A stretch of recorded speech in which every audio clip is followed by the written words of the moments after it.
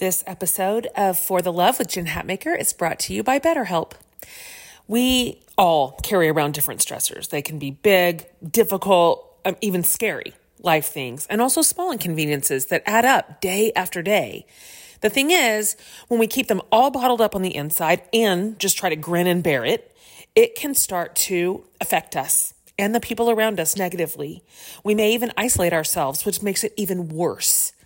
Therapy is a safe space to get things off your chest and to figure out how to work through whatever's weighing you down. This was the case for me when I was at the highest stress level in my life, where the stress was even having physical consequences for me. Therapy was a huge part of my healing journey to learn how to manage the stress. So if you're thinking of starting therapy, give BetterHelp a try. It's entirely online and it's designed to be convenient, flexible, and suited to your schedule.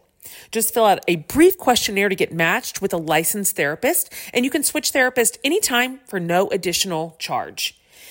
Get it off your chest with BetterHelp. Visit betterhelp.com/forthelove today and get 10% off your first month. That's BetterHelp, HELP.com/forthelove. Hey guys, welcome back to the Jen Hatmaker Book Club podcast. I love this one, man. If you're listening over on our regular For the Love podcast feed, welcome you guys. This is something that we do in book club. Every month, we get a dedicated interview with our author of our book that month. And it is obviously one of my favorite things. Of course it is. I'm the one who gets to do the interview.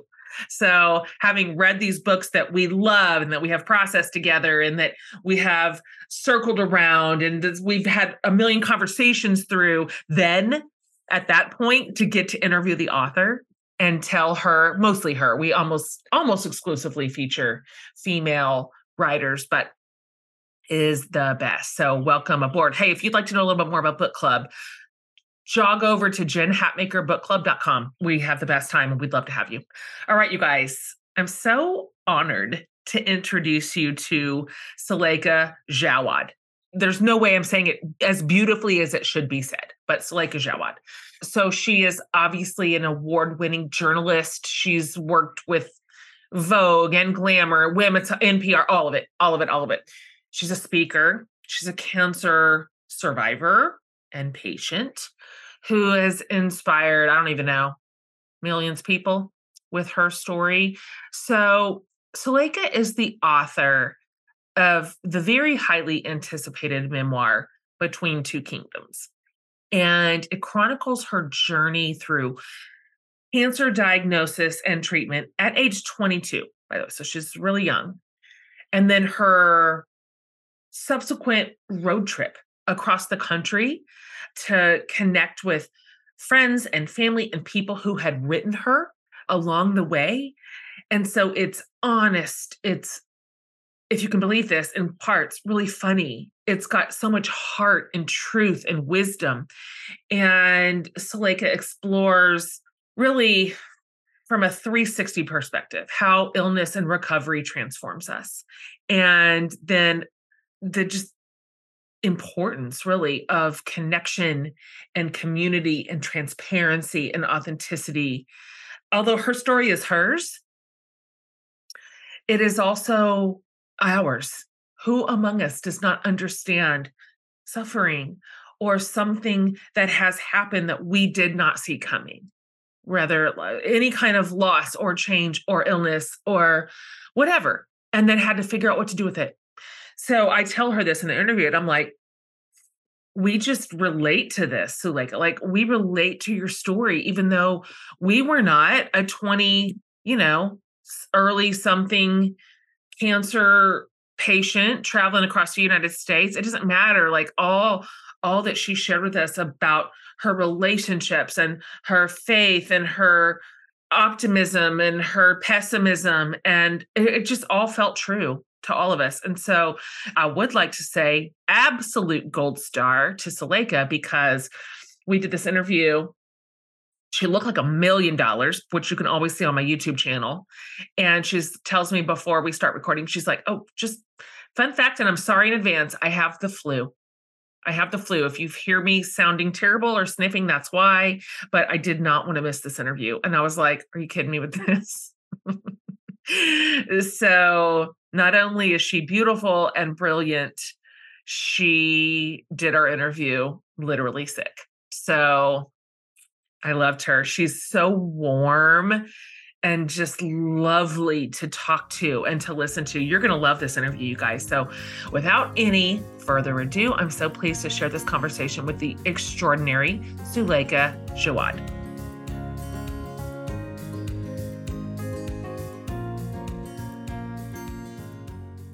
All right. So, like, I have been just looking so forward to this interview. I literally wish that I had one nickel for every time I have told somebody that it's imperative that they read your book or I'm not going to speak to them ever again.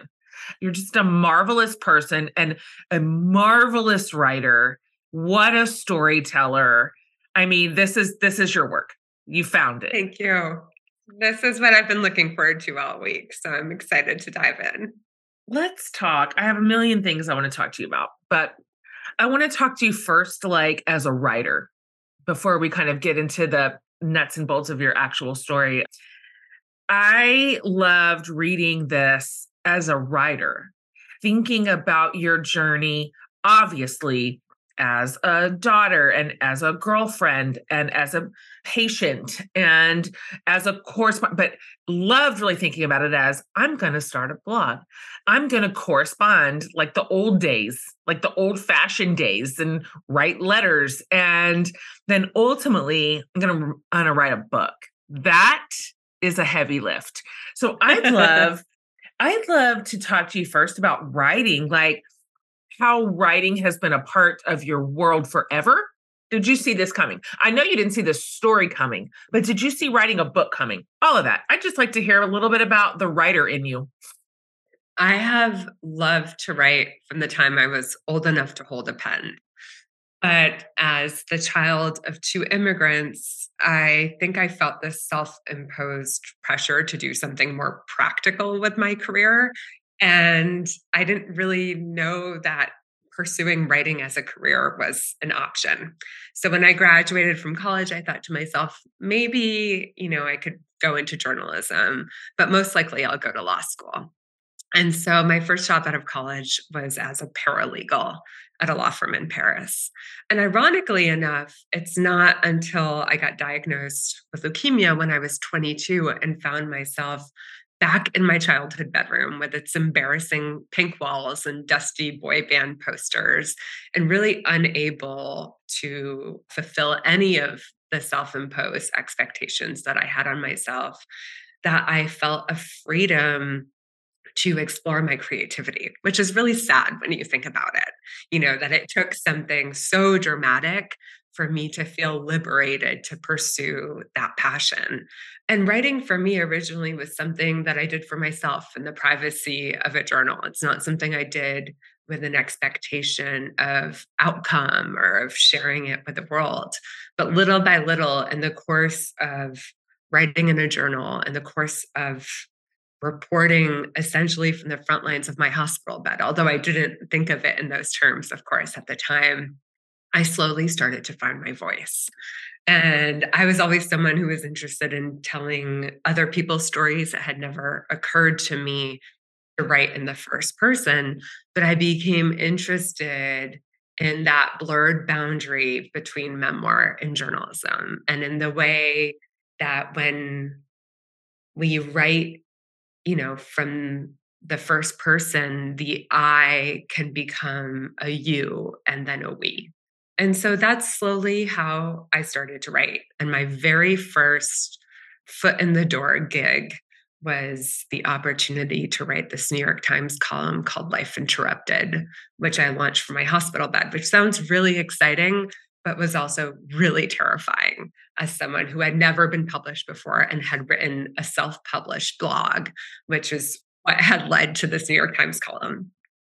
So, it was an amazing opportunity. It opened so many doors. I think the most important of which was the opportunity to correspond with some of my readers who were enduring their own life interrupted moments. And that really, at a time in my life where I was essentially bubble girl and stuck in a hospital room, allowed me to travel outside of that fluorescent room to, have the important realization that I was not the only person locked in suffering and, exploring the big questions that come with that.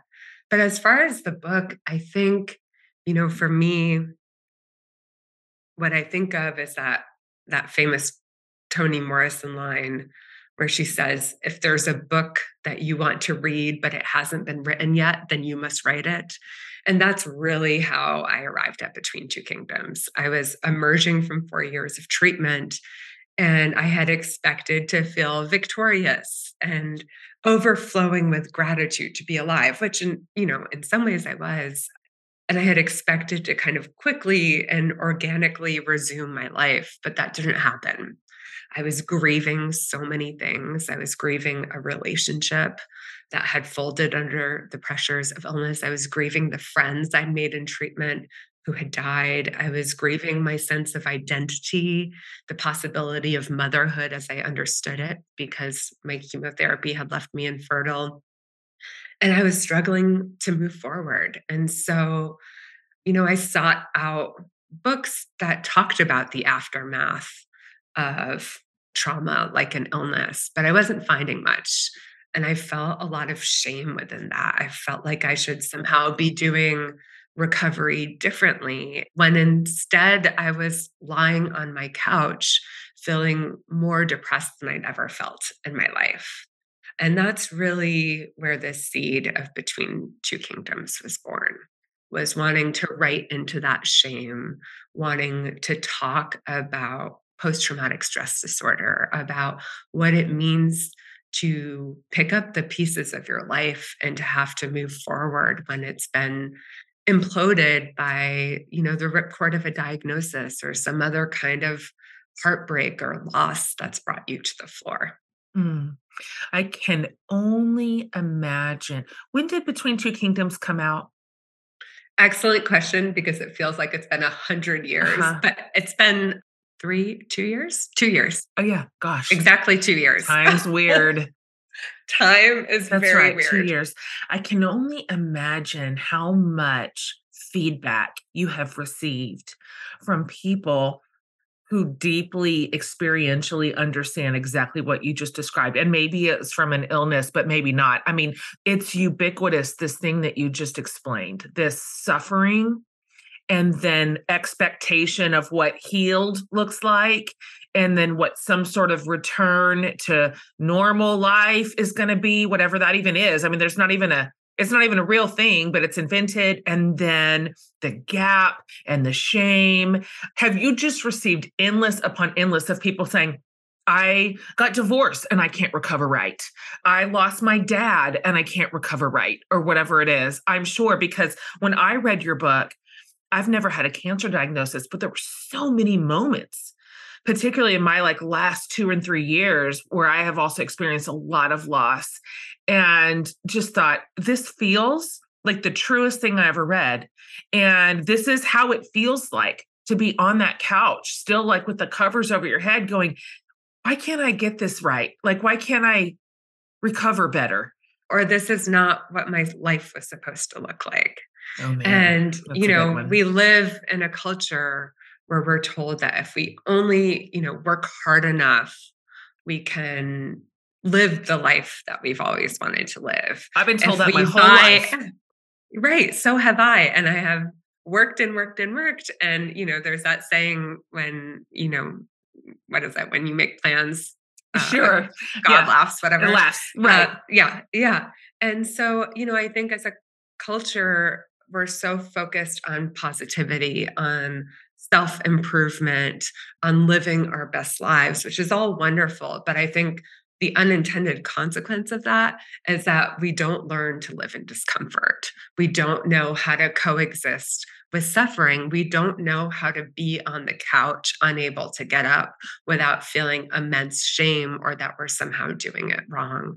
And my hope in writing this book is that it could be an honest companion in what it is not to move on from the hard things because I think that's a myth. We don't get to skip over the hard work of healing and grieving, but instead learning how to coexist with pain, how to coexist with disappointment and to move forward with it. Mm. I'm curious if you found the writing process of the book a tool toward that end. I have a quote framed on my desk from a leader. His name was Henry Nouwen. He's passed since, but he said, I do not yet know what is in my heart, but I trust it will emerge as I write. And I have found that to be true as a writer, that sometimes the fingers on the keyboard and the process of pecking it out sentence by sentence, I find it. I find the story. I find my feelings. I, in some cases, find a way to process the thing and get on the other side of it. Was that because also, let's be fair, also writing a book is hard sometimes. And you're just like, why did I say I wanted to do this? Why? Why can't somebody else help me? Like nobody can do it but you. And so it's a love-hate, right? Was that your experience? Absolutely. Like I always say, I will never speak ill of another book because I know how hard it Totally. is to actually see Oh, one through to the end. And I have the utmost awe and respect for anyone who undertakes the project of writing a book.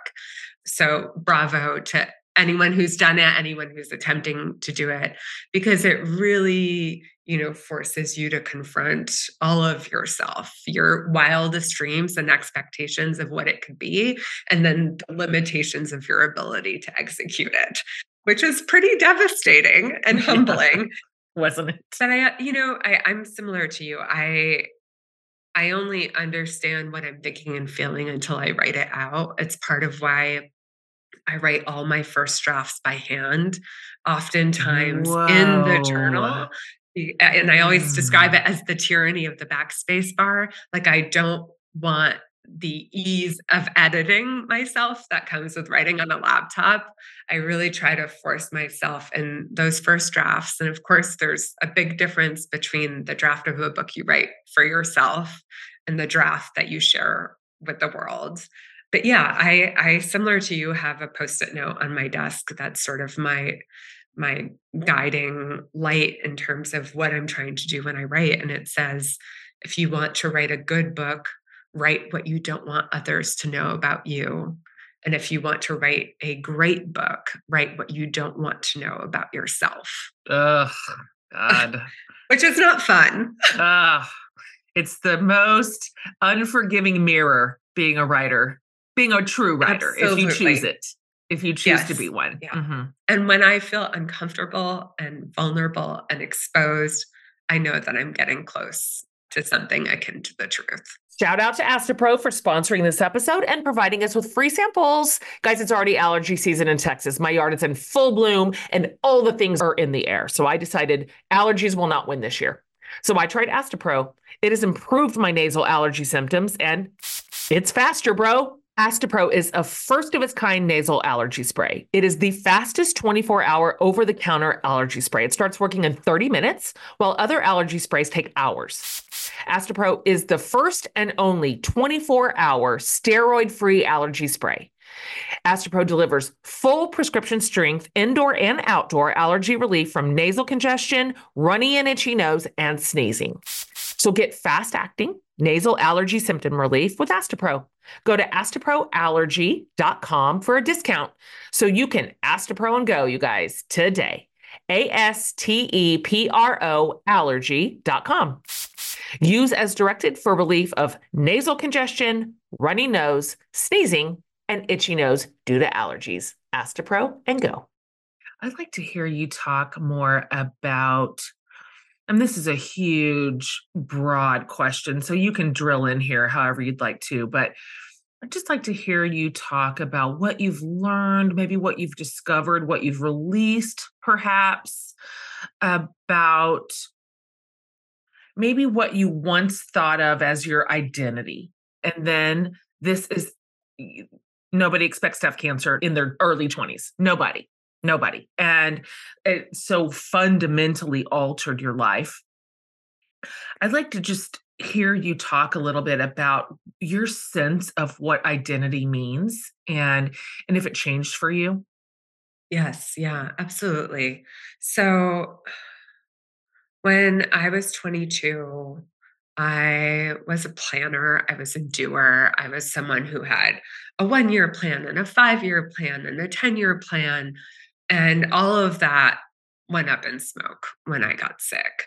And I realized that for much of my adult life, all 4 years of it at that point, I really summed up my sense of self based on achievement, based on my work ethic, based on my output, based on my grade point average.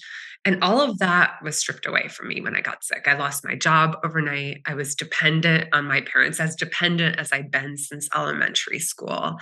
I lost my independence, even my ability to shower alone, which for someone who doesn't like to ask for help, who had always thought of myself as fiercely independent, that was a hard pill to swallow. And in that first year, I was angry. I was bitter. I couldn't go on Instagram because I would see, photos of my friends starting their careers and going on dates and traveling the world and all the other big and small milestones of adulthood. And I had no idea who I was. I felt like I was nothing in a way. And I'm not going to be Pollyannish about it because it was truly the hardest year of my life. I think it was also useful in that it forced, it stripped me down to my most savage elemental self. And it forced me to figure out who I was outside of all of that. And instead of having to do lists, I started writing to feel lists from myself. And that's still something that I do. And, I had about maybe 2 or 3 hours of usable energy. And when you have very limited energy, it quickly reshuffles your priorities and you have to get really clear about what's important to you. And to my surprise, it wasn't the things on those lists of who I hope to become. It was really simple things.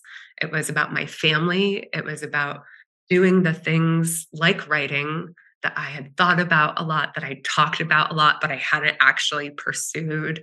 It was about really culling my friend list and figuring out who made me feel good and who I could have a nurturing reciprocal relationship with. And those were hard lessons to learn at 22, but really important ones. And I think, in a way, course corrected my trajectory. And I like to think that eventually I would have arrived to those same conclusions. But now, with the distance of time, I see that what I initially thought of as a complete loss of my identity was actually an invitation to get closer to my truer self. And that's what these hard moments do for us, right? It doesn't automatically happen. It's an invitation. You can choose when you're in that liminal space between no longer and not yet to shut down, to shutter your heart, to stay bitter, or you can look around and start to observe who you are and what you're learning about yourself and your place in the world. And you can live into the possibilities of that knowledge. That's lovely. I've found that to be incredibly true. I'm a lot older than you, but I was married for 26 years. So, I mean, that was just my entire adult life. Like, literally, I got married before I was even an adult. And so that was my huge pillar of identity. I mean, huge, like marriage and family. And I lost my marriage at the beginning of the pandemic. And I just remember thinking, well, I've spent a good damn long time talking in front of my community about marriage. Like, this was a thing that I thought I'd have forever. I was going to be a lifer, of course, like my parents, like my in-laws, and didn't expect to lose that. And this sense of identity that got so rocked at the midway point of my life. I'm like, what in the world? And I felt that self-preservation instinct to just shut down around it, like build a wall around it, figure out how to get these other pieces to flourish, and then put those forward facing. I know how to do that. And I just knew I cannot live that disintegrated. I just cannot. Maybe for a minute, maybe for a spell. And so for me, that was an invitation to get really curious about my own identity. And also, it was an invitation to use vulnerability as a connector and really as a healer. And you've done that too. You did that in your story. You did that in real time. You're doing it now. That sense of like, gosh, what would happen if we said these things out loud? What would happen if we said not just the parts that draw people in and go, oh, we love you, but also the parts where you're like, I'm being real gross right now. And this is a dark side of Jen Hatmaker that you guys don't know. And I found it to be powerful beyond measure. Has that been your Absolutely. experience? Because you have literally been vulnerable toward the world now from the Yes. jump. Well, and I'll tell you, it doesn't come easily to me. I, Me like neither. you, am a very guarded person. I'm a very private person. I'm most comfortable when I have my armor tightly and snugly fitted around me, and I have to work through that every single day. And I'll never forget the last column I wrote for the Life Interrupted. I had taken a very long hiatus because my personal life no longer synced up with my public self. And I didn't know how to bridge those gaps. I knew that I couldn't pretend that everything was okay because I'm not a good liar, but I also wasn't willing to be vulnerable. And so instead, I just shut down. And I remember that very last column, and I wrote the truth of what happened when I finished my cancer treatment, which is that when I was discharged from the hospital, I came home to an empty apartment. My then boyfriend had moved out while I was in the hospital. And earlier that month, I'd lost my best friend, Melissa, whom I'd met in cancer treatment. And I was so sad and so angry that the first thing I did when I got home was I sat on my kitchen floor with my hospital bracelet still wrapped around my wrist, and I lit a cigarette and smoked it because that's the headspace I was in. And I wrote that in this column, and I showed it to a couple of people, and they were like, "Oh, no, Yeah, you don't can't share say that. that. Mhm. No, you're writing a column for the well section of the New York Times. Like, you cannot write Totally. about being a recovering cancer patient That's right. smoking a cigarette. Everyone That's will right. hate you." And I published it anyway because I didn't know how else to move forward without telling the truth. It didn't even feel like a choice anymore. My shame, my sense of isolation was going to kill me if I didn't do that, which sounds melodramatic maybe, but that's the Oh, truth. no, it doesn't. It is the truth. Mm. And to my surprise, that column was the most widely read, widely shared column of anything I've written. And I got hundreds and hundreds and hundreds of messages and letters and DMs from people who were like, "Thank you. My recovery has also been full of shame and self destruction, et cetera, et cetera." And so that taught me a really important lesson. And going into this book, I tried to be as vulnerable as I could. And I've learned this lesson again and again. I learned it on the road trip that I took when I was recovering from treatment, where I went and visited some of the strangers who'd written to me in response to that column, some of whom were recovering from cancer, but many of whom had never been sick, some who were recovering from a divorce. Some, I visited a guy on death row who'd been in solitary confinement in Texas for more than half his life, and on and on. And what I learned is, when we dare to be vulnerable, we learn again and again that we're more alike than we are different. That's right. That's right. 100%. You really missed Melissa.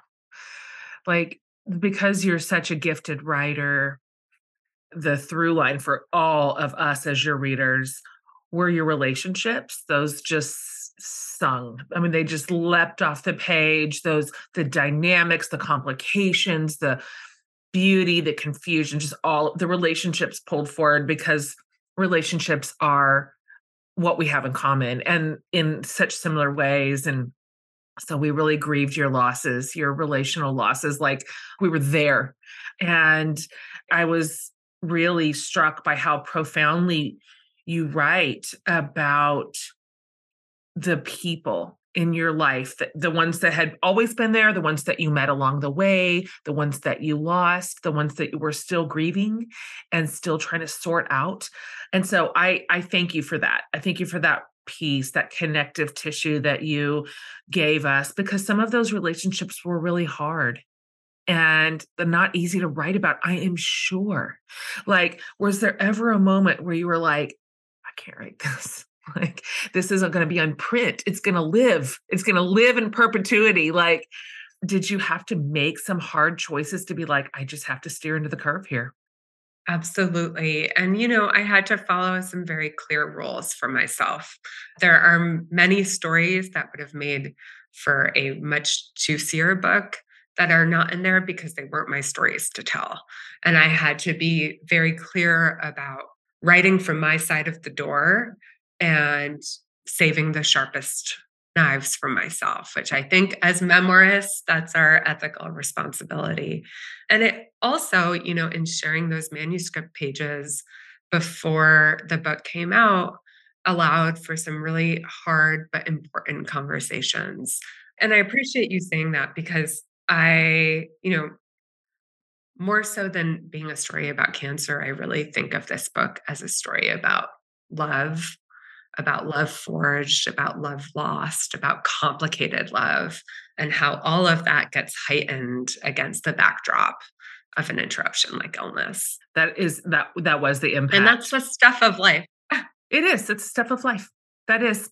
We can swap out the circumstances for 1,000 things, but the rest of that's the stuff of life. And I think that's why your book has one of the reasons why your book has been so incredibly resonant.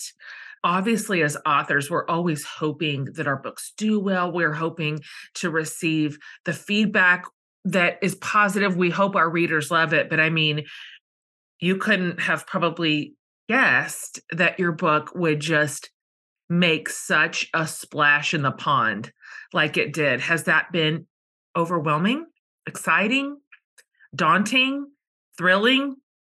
All the things. I remember on the eve of my pub date, just being curled up under my comforter and being like, It's what did terrible. I do? Totally. I want to take it back. I It's so hope nobody terrible. reads it. And that's the Yes. part I think people don't talk about. Like, of course, you have your moments of having wild dreams for your book and what it can do. But now the way I think about it, and I don't have children, so correct me if this is an incorrect metaphor, but I feel like as a writer, when you're writing a book, that's your baby. You're helping it grow. When it's time for it to go out in the world, it's like you're sending your baby off to college. You're there to support it, 100%. but it's no longer yours. No, It and has people its might own not like life. your baby. They might That's say right. things about your baby based on how it's behaving. So, That's I right. know. I've used this exact metaphor. It's a perfect one. Okay, good. I'm glad. So, yeah, it feels separate from me now. It has its own life, and that's not such a bad thing. Yeah, it's so well deserved. All of the attention has received, all of the awards it has received, being on the list, all of it is deserved. You're my favorite combination of writer, which is memoir. I think is my favorite genre. If I was forced to give an answer, if I was just forced, so there are some fascinating memoirs that are written. Okay, the story is the main part, and the person telling the story isn't necessarily a writer, they just have the story to tell. But then there's a genre of memoir where the memoirist has a story to tell, and she's an incredible writer. That is where the magic is. That's my favorite thing to happen, where I'm like, oh, look at the sentences, oh, they're so lovely, oh, the writing is so good, this is so like pleasing to read, and like, that's you. You are an incredible writer with an incredible story. And so, I mean, I just want you to continue to do this forever and ever. Can you talk about what you're working on, what you're dreaming up, what you'd love to do next? Do we get to see it? Do we get to be a part of whatever you're building? So, Jen, I've had a really strange year because a year ago, after being in remission for almost a decade, I learned that my leukemia was back. And I underwent a second bone marrow transplant, which was obviously pretty devastating and not at all how I expected to be celebrating this new victorious chapter of my life. And so, no, I mean, this is what happens. Interestingly enough, when I was undergoing my second bone marrow transplant last year, I was on so many medications that my vision was blurred and I couldn't write. And so what I decided to do instead, inspired by my friend Melissa, was to start painting with watercolors. And I discovered this whole new love for a genre that I'm a total novice at. And part of that love is the love of beginner's mind. You don't have ego. You're not trying to do it for any purpose other than your own enjoyment and joy. So the thing I'm hoping to do now is a book of paintings and essays. And I probably shouldn't even say this out loud because I'm still in the very early stages of dreaming it up. I love it. Thank you. Thank you. It's been really unexpected. And I think again, this is the lesson I learn over and over, which is as wonderful as it is to have plans, as wonderful as it is to be brimming with ambition, sometimes having totally unstructured time where it feels like the ceiling has caved in that absence of what you thought was going to happen, there's space for something new to emerge.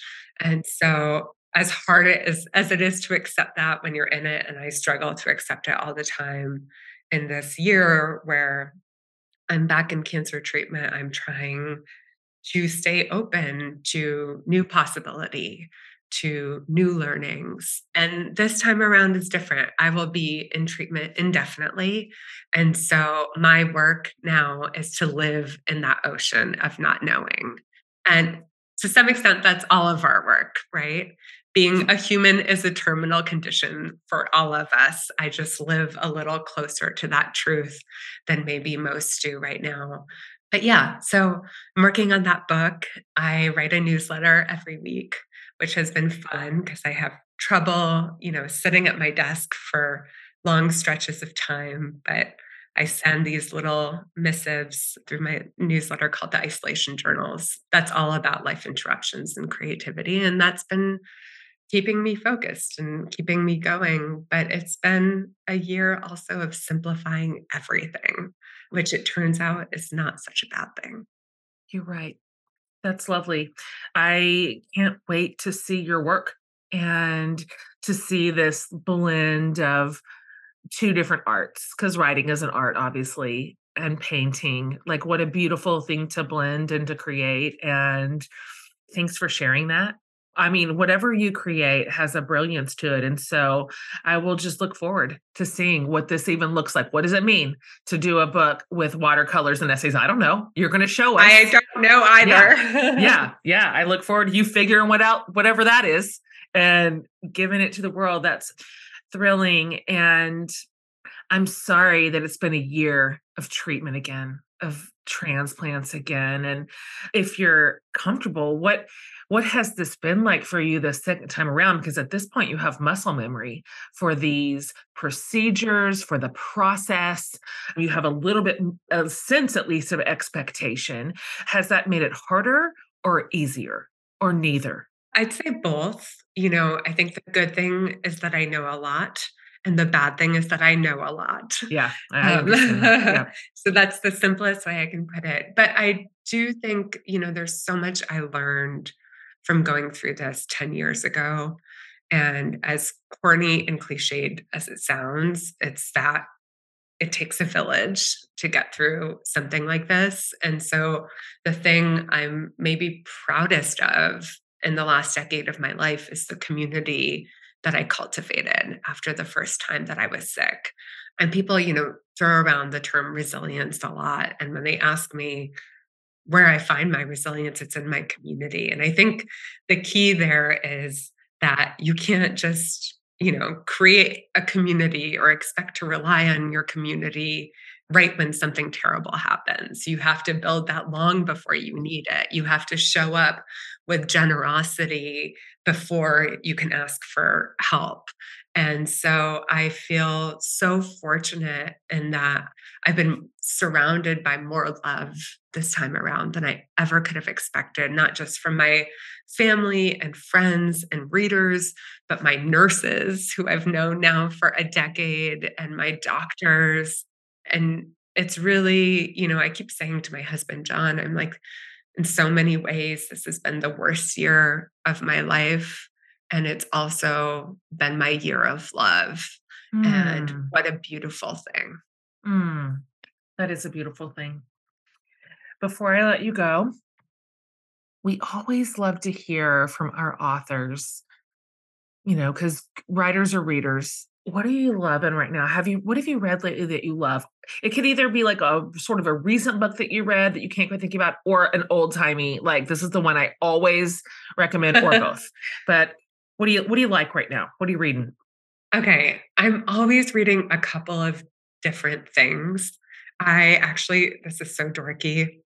I make reading lists for myself Not for dorky. whatever new You're literally project I'm talking to working a book on. club. We are the Okay. epitome of the book nerds of which you mentioned. Yes. Okay.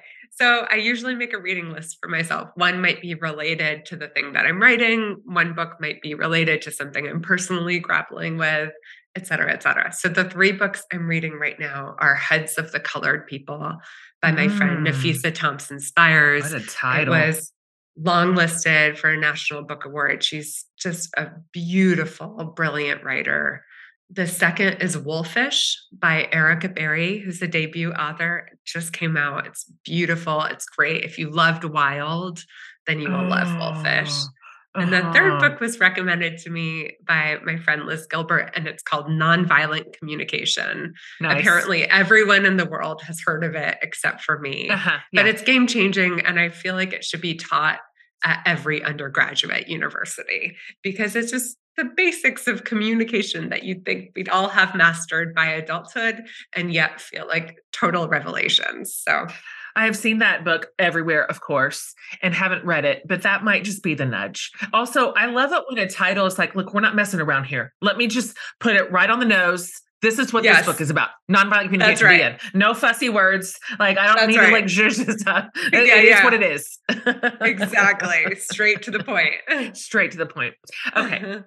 Well, we are huge fans over here in my corner of the world, and absolutely grateful that you chose to share your story and your gifts with us both. And your book was just powerful and beautiful. It was hopeful and it was true. And it's created so much discussion in my community. I mean, we're circling around so many themes that you included that feel common to all of us, really, no matter what. And we've got obviously a lot of folks for whom cancer has touched both personally and in their families. So obviously that's a huge conversation, but we are just moved by your book. And so thank you. And thank you for coming in here to spend just a little bit of time with me slash us. We'll just be like lined up around the block whenever the watercolor slash essay book comes out. So Thank let's you, make a new Jen. genre. You're welcome. And a big thank you to your community. I mean, it's every writer's honor to be read, and it's not something I take lightly. So thank you for sharing my Absolutely. book, and thank you for your light. You're wonderful, and I adore you. Same.